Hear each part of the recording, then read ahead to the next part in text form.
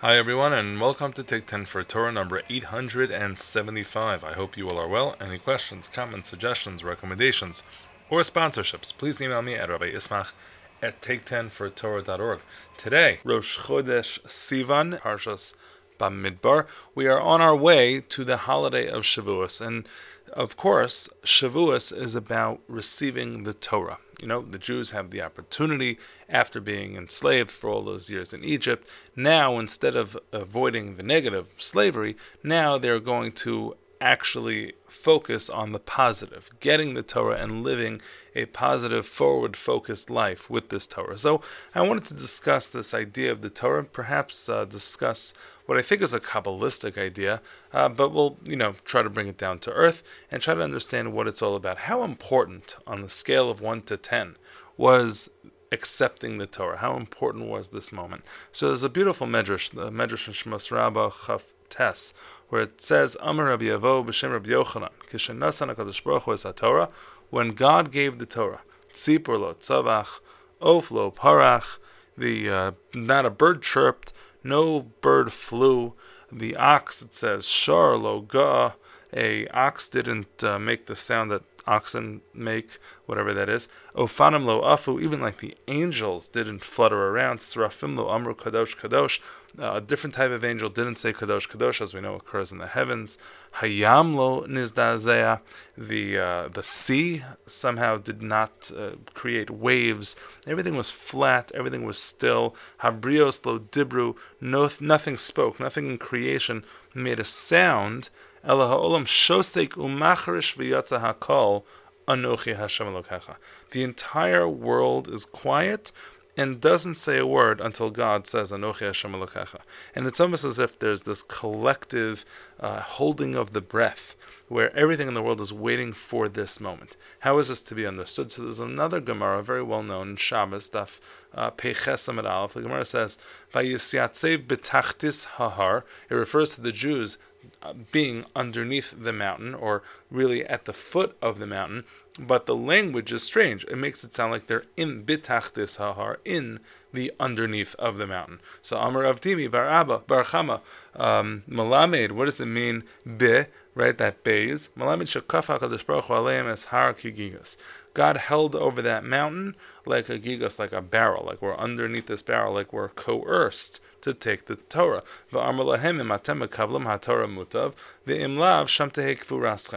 If you accept the Torah, great. If you don't accept it, this will be your burial place. So I want you to just hold on to that idea. First of all, I hope next week to be able to pitch the other side of this. Some understand that this was not a moment of coercion, and in a moment I'll share with you an interpretation of this very Gemara that says otherwise, but we have other Midrashim that understand this moment differently. But a few lines later in this Gemara, it says, Amar Chizkiah, what does it mean when the pasuk tells pasuk in Tehillim from Shemayim din was heard, meaning the law was given from Shemayim.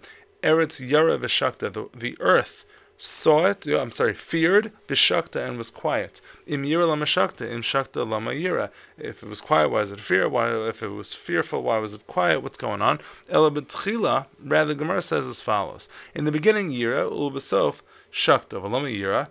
First it was afraid, and then it was quiet. What does that mean? What was it afraid of? K'derei Lakish.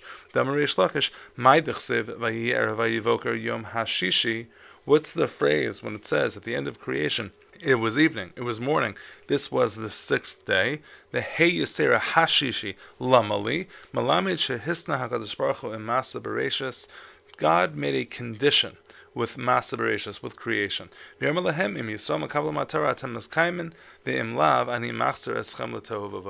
Yom Hashishi, this Ha, would all depend on the Shishi, the sixth day of Sivan, that would come at some later point in history, where the Jews would have the opportunity to receive the Torah. And if indeed they took that opportunity and they took the Torah, then they would be able to enjoy the world that was created, because the world was only created for the Torah to be given. And so now maybe we can understand what it means when it says a few lines earlier that we were, so to speak, threatened with the barrel, with the mountain over our heads in order to take the Torah. This is a very important moment for creation, that there needed to be a Torah taken. Some people needed to live this purposeful life of the Torah life, that we understand it. And had that not happened, had people not done that, then what would have been the point? It's almost as if, the unexamined life is not worth living. So the untorahd existence is not worth existing. There's this existential crisis if we do not accept the Torah, and literally we are going to just, disappear. What's the purpose of everything moving on?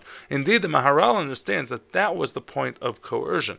Your kid comes home from school and says, by the way, one of my classmates asked me to marry them. What'd you say? Well, actually, I said yes. What do you mean you said yes? How could you say yes?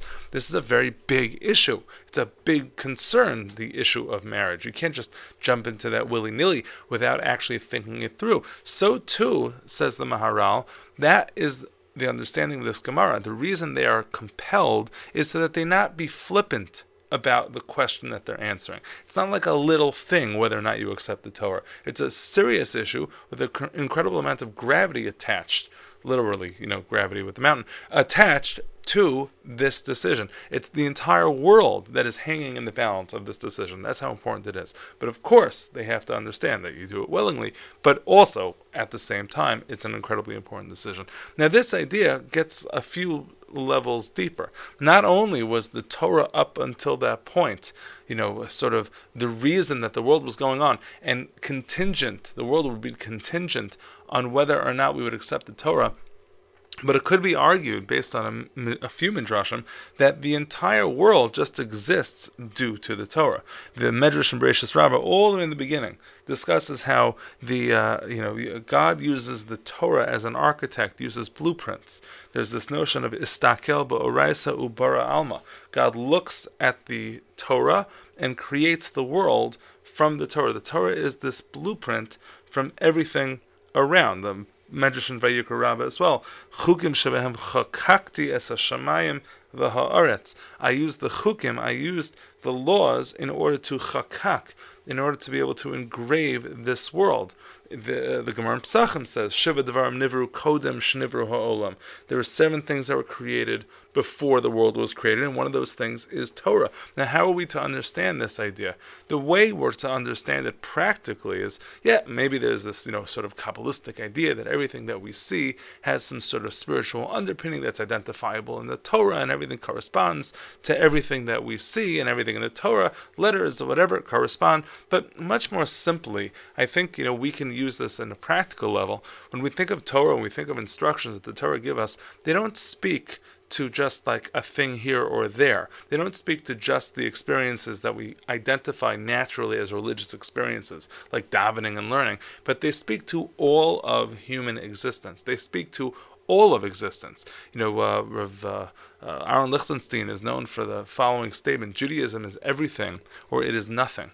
It permeates everything, or what is it? Like what's the significance of it? The deeper understanding, I think, of istakel ba'oraisa ubara alma means there's nothing in this world that is created that is out of the purview of Torah, right? Torah has something to say about it, maybe embrace the thing, maybe to run away from the thing, maybe to figure out how to reinterpret the thing so that it fits better. There's not an engagement that is not possible to be made and done through the lens of Torah learning, Torah study, and Torah application. That's what it means. Now, you'll say, istakel ba'oraisa bari alma, what does that mean? How does that work when it comes to the mitzvos? Usually history happens and then mitzvos are developed, like all of the mitzvos that come from Yetzias Mitzrayim. So we actually talked about this many classes ago. We talked about that some suggest that no, it's actually the other way around.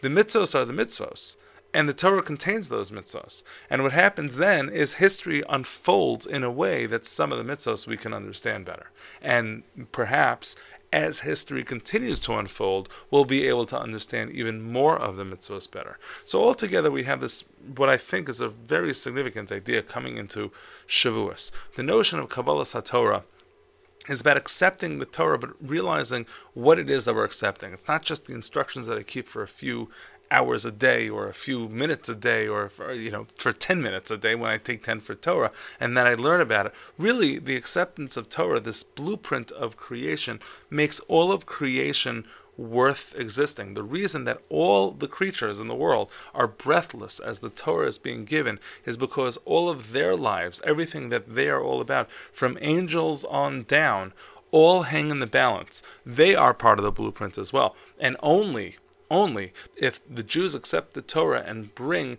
reality to this blueprint will that reality continue to exist. It's a pretty heady idea, and it's something which I think we can learn a lot from, think about deeply, and hopefully apply to our lives.